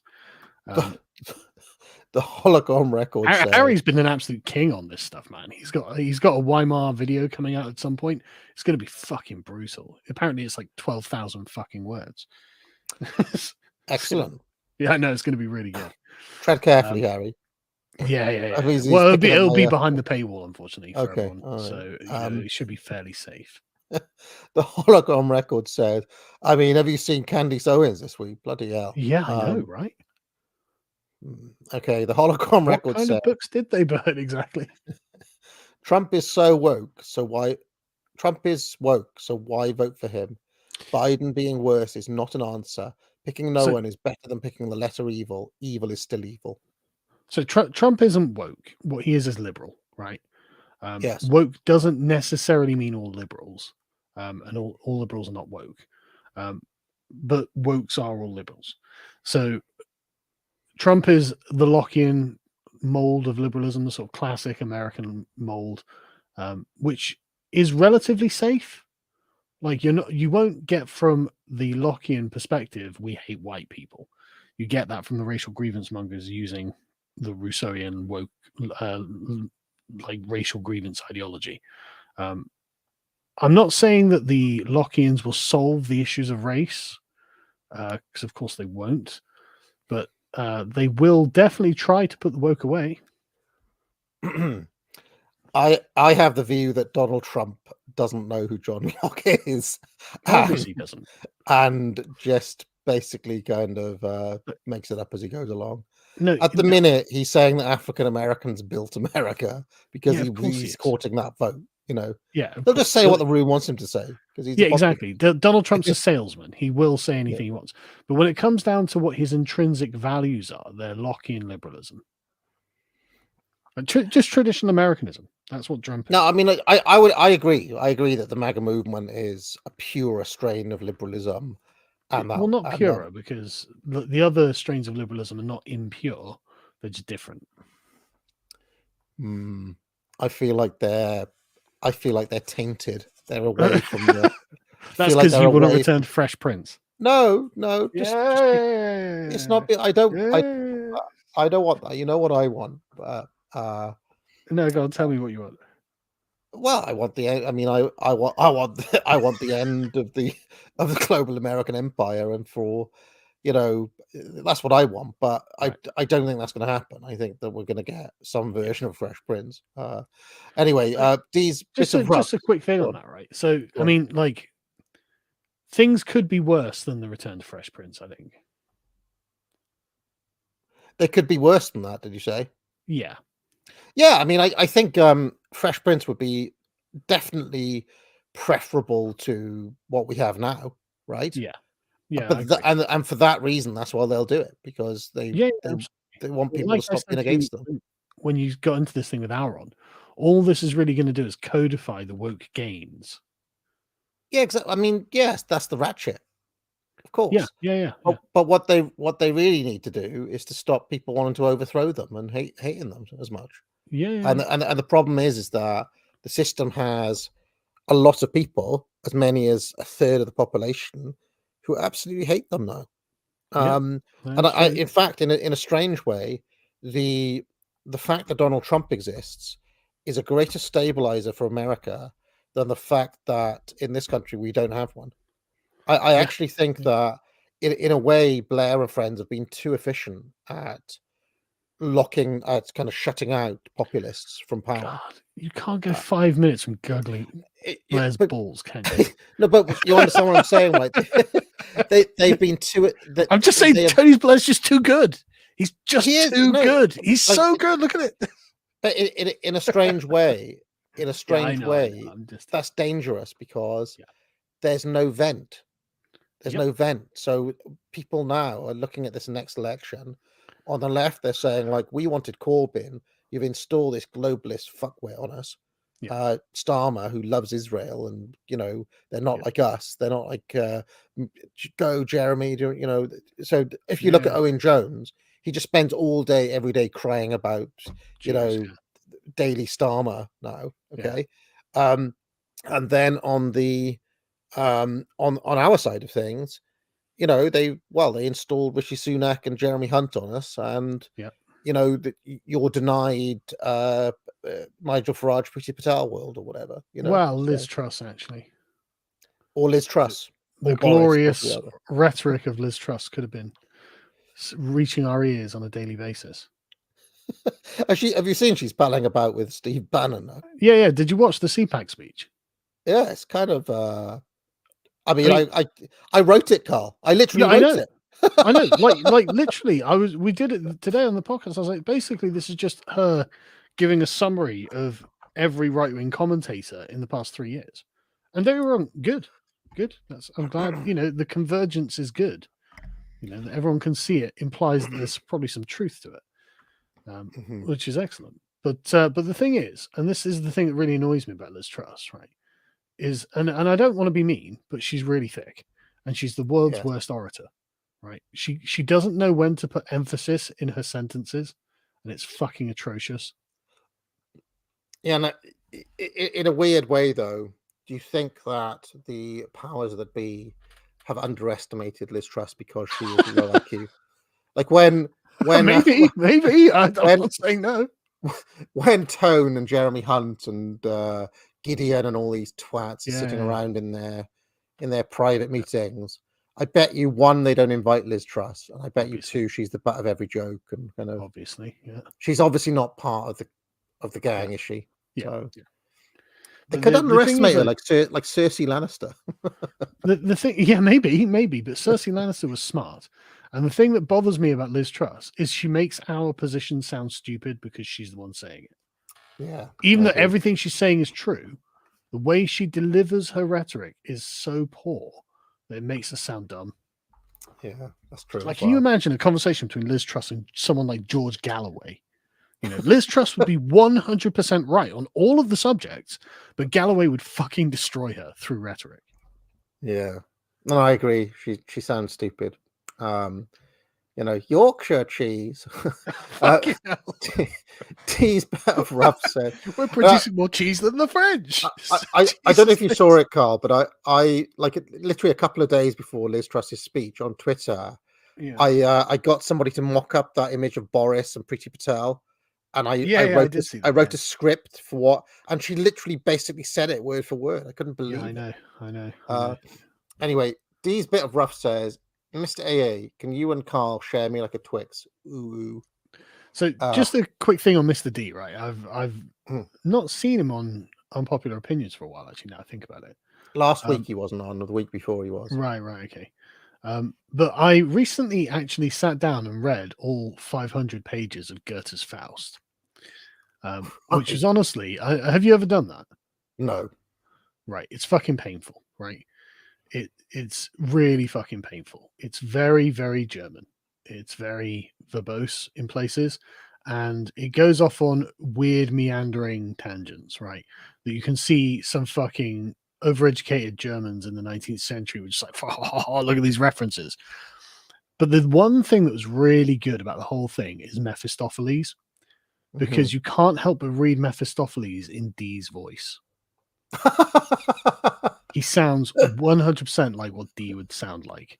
And he gives this. I'm not even joking, and I don't mean that as an insult. Mephistopheles is the best character in Faust by far, and I couldn't help but when I'm reading it, read it in his voice. I used to teach the Christopher Marlowe play quite regularly, so I know the Marlowe version rather than I've the not read the that. Goethe version. I just read a translation I found online. But Mephistopheles was the funnest character, and he sounds just like D. Sergeant Hoddle says, I've been thinking about wokeness and Google's AI HR lady creating DEI Skynet. Is the Longhouse run amok? HR ladies' lib-lock peers aren't incentivized enough to contest her because they get paid regardless and or are too cowardly to combat the Longhouse. Yep. You know, that actually is a genuine worry, the sort of the AI Longhouse. Fucking just honestly. I mean, I just feel like it's evil, and I don't understand why it's not banned immediately. But that's just my view. Well, there's a reason that in Warhammer it is. Should be heresy. Yeah, really should be. I don't know. I just feel like it's so. But they're in jihad now. Every time I see an AI image, I feel like it's kind of so soulless and kind of. Well, it is. That's why. It's literally. It's creepy. It's weird. Yeah. Yeah. The thing is the thing is the question of what art is for is something that a lot of people don't actually ever ask themselves. It's all just presupposed. But the very nature of art is the transmission of a message from one person to another, and so that no matter what the message is, there's always some aspect of like soul in it, right? Whereas with AI art, of course, there can never be any aspect of soul in it because there's no message being transmitted. The computer is just receiving instructions and doing them the best it thinks it can do. So there's always going to be that emptiness to it. Coney says, if woke is liberal, why don't they fear de Maistre and Schmidt? They don't know who they are. I feel like some aspects of the left internalized Schmidt in the 90s, but they've probably forgotten that now. You know, you are actually right. You know, there are more references to Heidegger than I would expect in a lot of this stuff. There's a book called Towards a Political Philosophy of Race that begins by framing itself around Heidegger, which again, like I first read this years ago and I didn't get the significance of it then, but I've gone back to reading it now and now it's like, oh, okay, that's interesting. Joshua Beebe says a replacement for liberalism needs a name. Yeah, it does. That's true. I don't have one. He says John Rawls is more responsible for today's problem than anyone admits. His max mining idea created the moral bedrock of affirmative action. Probably true, yeah. John Rawls was very influential in Oxford. I remember when I was there, a lot of the professors were Rawlsians, like self-admitted. They'd introduce themselves as Rawlsians, you know. So. Yeah. Well, Rawls is the liberal philosopher of the 20th century. Belfast Knight says, Trump to the Anglo-Wasp vote. I love Locke. He's my best teacher. Very big, very big. I know. We could have been best friends, him and I. Yeah. If Trump knew who Locke was, he'd definitely be like, oh yeah, we're buddies.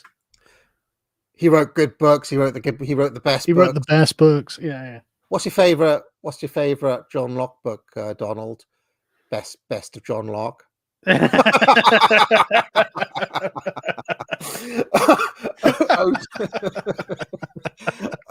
O2 Tom says woke is biological, liberalism is just a vehicle. So I don't think you necessarily disagree with that, Carl. No, not necessarily. No, I think there's an aspect that all philosophy is self-confession. Like Nietzsche, I think is right on that. You know, all philosophy is confession. But then essentially you're not really having a conversation anymore and you're just looking for an excuse to dismiss something. But that's not really how argumentation works. So, you know, even if that is true, we're still going to engage with these things like we always do because that's what humans do. UT Vara says the first affirmative action was for Indian untouchables. It was forced by the British Empire. The same for global anti-slavery drive by the British Navy. Proto-wokeness. Oh God, we're not going to be like anti-slavery is woke, are we? Well, that's fuck's sake! That's an argument that various people have tried to put to me before. What, being against being a slave and slavery? Well, I mean, when I've argued with people like Semiagog and stuff on this, they always try to say, "Oh yeah, woke started with the British banning slavery," or something like this. So that the same kind of egalitarian impetus logic is behind that. So it obviously maybe. something like I that. think the English have always had a really severe prejudice against slavery. So, well, I mean, my understanding on that, if we want to get into it a little bit, is that slavery was actually banned in 1107 or something ridiculous like that. Yeah, William the Conqueror banned it, and well, he banned the slave trade anyway. And so because slavery was banned in England, if a slave set foot on English soil, he would become free. Because there was this Wilberforce judgment. Because there was this contradiction on the books, it was then that was the way in basically for the abolitionists to say, like, well, how can this be that a man comes to England and is free, and yet we're selling them as slaves halfway across the world? That was the logic of it, you know. So. Yeah, that's Wilberforce, isn't it? So I guess the real man to blame for woke is William the Conqueror. Well, no, William the Conqueror only banned the slave trade to make money. He banned the slave trade simply because he could impound the property of the slavers. It wasn't through moral means. It was because it was just something that made money. But there's always been this, like in the concept of the rights of Englishmen, there's always been an implicit hatred of slavery. And so I guess you could call it an English prejudice. Like the institution of slavery, not the practice of being a slave. Obviously, everyone hates being a slave. Well, that's debatable too. Well, okay, if you read, okay. If you read their actual, like, I did actually read them. Yeah, it's kind of interesting. It's really interesting. I can't remember what the name of that museum is, but there's a disclaimer on it. It says, like, listen, when you read these like slave narratives, you'll notice that a lot of people are quite rosy about it. Remember, slavery is evil, guys, when you're reading this, because, you know. Weird that they need that warning, isn't it? Weird, it really is. Of all warnings to have. ML print. Don't forget that slavery's bad once you've read the accounts of the slaves, guys. Yeah, I mean, it literally says something like, "Oh, don't forget, they could be nostalgic. They could have been giving people the answers they wanted." Blah blah blah blah blah. But no. But what I found really interesting about the slave narratives is that all of them were like, "Oh yeah, I heard that some slaves got treated really badly," and then they're like, "Oh, how did your master treat you?" "Oh, my master was nice." Like, a lot of the worst things were second or third hand or tales that have been around, like over on that plantation over there. Yeah, you know, the master over there did the whipping or whatever. You know. Yeah. But generally they were all like, "My master's quite nice, actually." It's like, that's a weird thing to say, isn't it? It's weird. One of the most fascinating books that you can read actually is a pro-slavery book called Cannibals All, by George Fitzhugh, where he literally argues that this is a really interesting book because it kind of he actually says that the English working class are masterless men, and that the slaves in America are much more moral and much more kind of upstanding and so on, because they because they have kind of proper guidance, whereas the English workers who are masterless were prone to drunkenness and debauchery and so on and so forth. It's just kind of an interesting argument, that's all. I'm not saying I agree with it. It's just one to read. Do you know what I found really interesting about the slave narratives is just how much they had to eat. Like they're giving like the amount of food they had. Oh, we always had ham and molasses, and I'm like, fucking hell, I didn't always have ham and molasses. Well, I have in the archives. I still think this is not behind the paywall. It's free to watch. I've got a video where I compare 19th century workers' wages to the nutritional income, the nutritional intake of slaves. In the 19th century, like literally the 19th century worker and the 19th century slave. And this was the video that caused Adam and Sitch to go crazy, if you remember. I remember. But it is really interesting. They actually had a better diet. They had a better diet. But I'm pretty sure they'd say something like, "Well, that speaks to America's wealth as a continent." It's like, yeah, it does. Yeah. Well, I mean, they were given license to supplement what they were given already with game and Gardening. fishing, and like they could go and they were actually free to go and get other food as well as what they would get. But don't forget, I mean, Yeah. think about this now, right? You get a house, you get, you get Go on, sell food, slavery to me, yeah. you get. I'm just saying, you get a lot of stuff, right? You'll own nothing and you'll be happy, Carl. I'm only joking. I will, yeah. Coney says, Quashy must be made to work, Mill.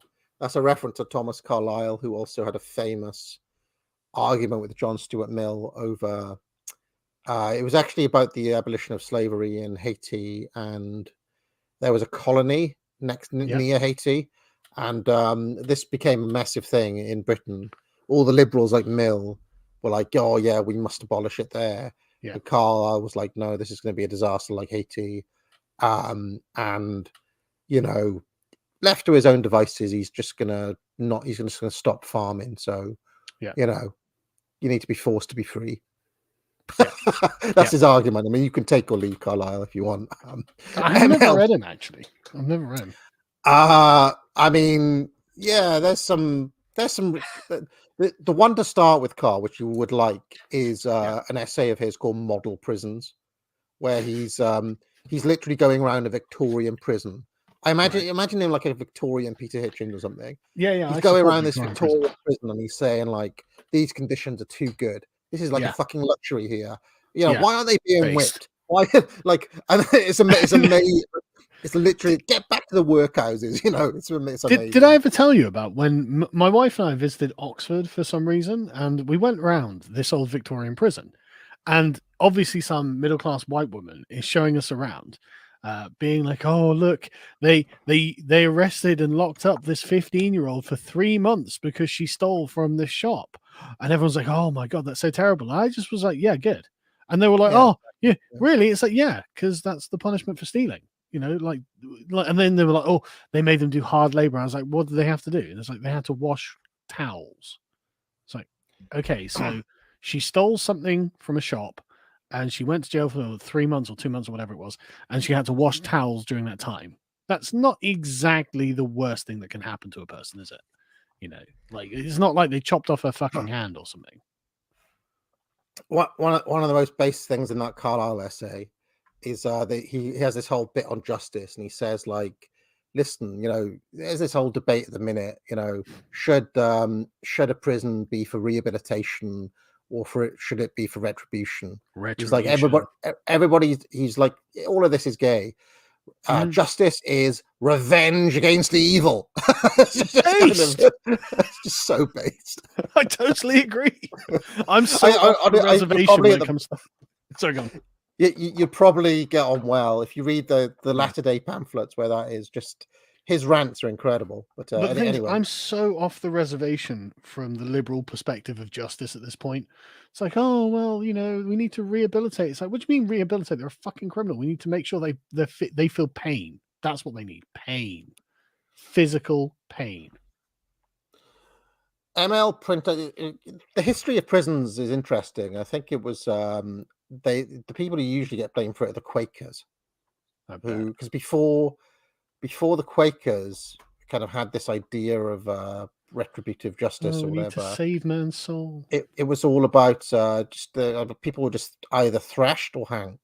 Yeah. Based. Back in the old days. Yeah. ML Printer says, did Carl finish reading The Camp of the Saints? Thoughts? Oh yeah. You can't put Camp of the... Have you ever read Camp of the Saints? No, I haven't. No. Oh, do it. You can't put it down, right? I can't remember the name of the guy who wrote it. What the fuck's the guy? I can't remember his name. But I don't know anything else. Is it Camus? Camus? No, it's not Camus. Oh. It's another guy. Okay. I mean, I'm sure if you Google it, you can find it here. Right. But Camp of the Saints is compelling, right? Because of the writing style of the guy. So it begins, and essentially what it is the Jean Raspail. That's it. Yeah, Raspail. So it begins with the invasion itself, and there's a fucking communist who walks up to this old traditional professor's house and the great ships have just arrived that bear 5 million or 1 million Indians or whatever it is. And this communist is like, hey, yeah, this is revenge against you. These people are going to take over and we're going to have equality and human rights and everything's going to be great and you're fucked. Your world is over. And so the old professor just goes into his house, gets his shotgun and blasts him. And then he sits down and starts eating dinner at his table with a completely clean conscience. And it's like, okay, that's a great start to any novel, right? So the old trad professor just blasts a communist. But the whole thing's written with this kind of madcap style in which shit is going down. Like in the whole imperial order, the racial supremacist order is collapsing. And in the collapse, all of the bureaucrats and officials and administrators and the military and the police, they don't know what to do because the value system that they upheld and what told them right from wrong is just gone. And so now all men are equal and everyone's the same. And, the pure liberalism has arrived. And so everyone's panicking because literally in Africa, in China, which was still very backwards at this time, in India, like millions of them are just getting on these vast fleets and sailing towards Europe. But of course, that takes months. And so the story takes part of in the process of this looming, it's like the Tyranids are arriving in the Imperium or something, like the looming threat of this giant devouring biomass that is being put across. And like at one point, this Greek submarine commander, I think it is, shoots one of the fleets and he becomes a pariah. Right. And so at the end, you've got like a series of little pariahs who have a small cadre of pariahs who have tried to stand up for what is traditionally right and been totally exiled by the society. And then eventually they get there and they just, the human tide just starts destroying France. And it's honestly one of those things where it's like, right, that was vaguely prophetic, wasn't it? How do you get hold of this when it's like 250 I just quid? Googled a PDF. Like to get a printed copy costs you like 200 quid or something. Yeah. Okay. Has it been banned or it's just not out? It's just not reprinted, I think, because it's a racist book. I see. I mean, it is a racist book as well. You can't really argue that point. But it's not evil in the way that like the people who critique it would make it sound. What it is really is a critique of the liberalization, the final victory of liberal values to render each human the same and fungible. And the reality is that actually there are different hygiene standards in France and in India, right? And different standards of morals and mores and the quality of life that produces. But there's no will to be able to fight against it once the values have kind of unleashed themselves across these empires. And so the empires collapse under the weight of trying to be good people according to liberalism. Final 2 seconds, sorry. Yeah. This is the last super chat anyway, so I might as well read it out. He says, I love this AI art of blacks doing everything in history at the comment sections. People defending this overturning of the narrative for truth. Sorry about that. What were you saying? Ben Frail said, I love this AI art of blacks doing everything in history in the comment sections. People defending this overturning of the narrative for truth. Well, yeah, I mean, if blacks have actually been the masters of history all along, aren't we the oppressed ones? I wonder what Derek Bell makes of all that. Is he still with us? Yeah, well, Derek Bell would unironically say something along the lines of, why the fuck are we appropriating their history? That makes us look like we don't have a history of our own. Base Derek Bell. He was pretty hardcore. This is my conclusion for this stream, that Derek Bell is underrated. He was a clever man. Like, there's no doubting it. He's dead, by the way. He died in of course. 2011, age 80. So yeah. All right, and I think that is it for the super chat. So thank you very much for all of those. Carl, anything exciting upcoming? Yeah, we got loads of stuff coming up this year, but actually I can't spoil any of it. So you'll probably know about it when it happens, because it's going to be interesting stuff. But basically, I'm going to be launching a big philosophical attack on science later on. Right. Okay. Because I've decided I fucking hate science, and actually I want to return to the Stone Age. Okay. All right. I am obviously exaggerating that somewhat. At least scientism, right? Scientism. No, science. Yeah, I didn't misspeak. Okay, I don't. Science itself. Okay, all right. Yeah, when I say I'm launching an attack on science, I mean the scientific method. All right. All right. Okay. Okay. All right. I look forward to it then. I look forward to it. I will just remind people Unpopular Opinions is on tomorrow night. We'll be talking about some news, some ranked punditry. I do pick up my courses. I think Mark is making a return after a long absence. Sorry. You know, Mark. Not so obvious. Yeah. That, right. Okay. Cool. Well, yeah, you say the thing is saying Mark. Mark's a really common name. I know lots of Marks. So. And then I think my buddy Nomad, who actually went on Lotus Eaters. Dissident Nomad. He went on. He went Dan, on. Dan got him on. He went on with Dan. Yeah. So I think that is on the podcast with me. That's the panel for tomorrow. I don't know what we're going to talk about. We'll probably talk about Gemini AI, Begum, fucking hell, man. Lee Anderson. Just as a quick thing, what's your bead on the Shamima Begum stuff? I mean, I just think the Tories are good. They're going for the 0 seats, aren't they? 0 seats. Yeah, that's exactly what Dan said. It's just ridiculous. Like, I just can't get over Peter Hitchens' position on it and Mog's position. It's just like, no. Look, we've just got to get this Islamist woman in. We just have to. We have to, or Britain's over. And it's like, what the fuck are you talking about? Like, nothing changes if she just stays over there. And they're like, well, she doesn't have citizenship anywhere else. It's like, well, I looked up the Bangladeshi constitution, actually. And on the Bangladeshi constitution, it's obviously just sanguineous is the primary method of getting citizenship in Bangladesh. So she absolutely can fucking get. Sorry, I'm not going to go on. It's just, I just don't understand this boomerism about it. Like, my understanding is that it's illegal to be stateless. So that she won't. Yeah, exactly. She won't be stateless though, because by Bangladeshi law, she has a claim because of her blood. Yeah, so they have to take her. So get to Bangladesh, Begum. So go to your human rights lawyer. Go get Sadiq Khan, and get the fuck over there. I don't know. I feel like, I mean, you know what I say? Power act, and then justifies after.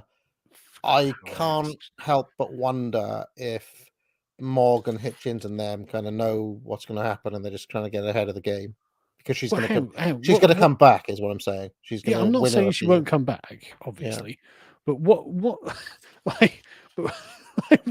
what is the benefit?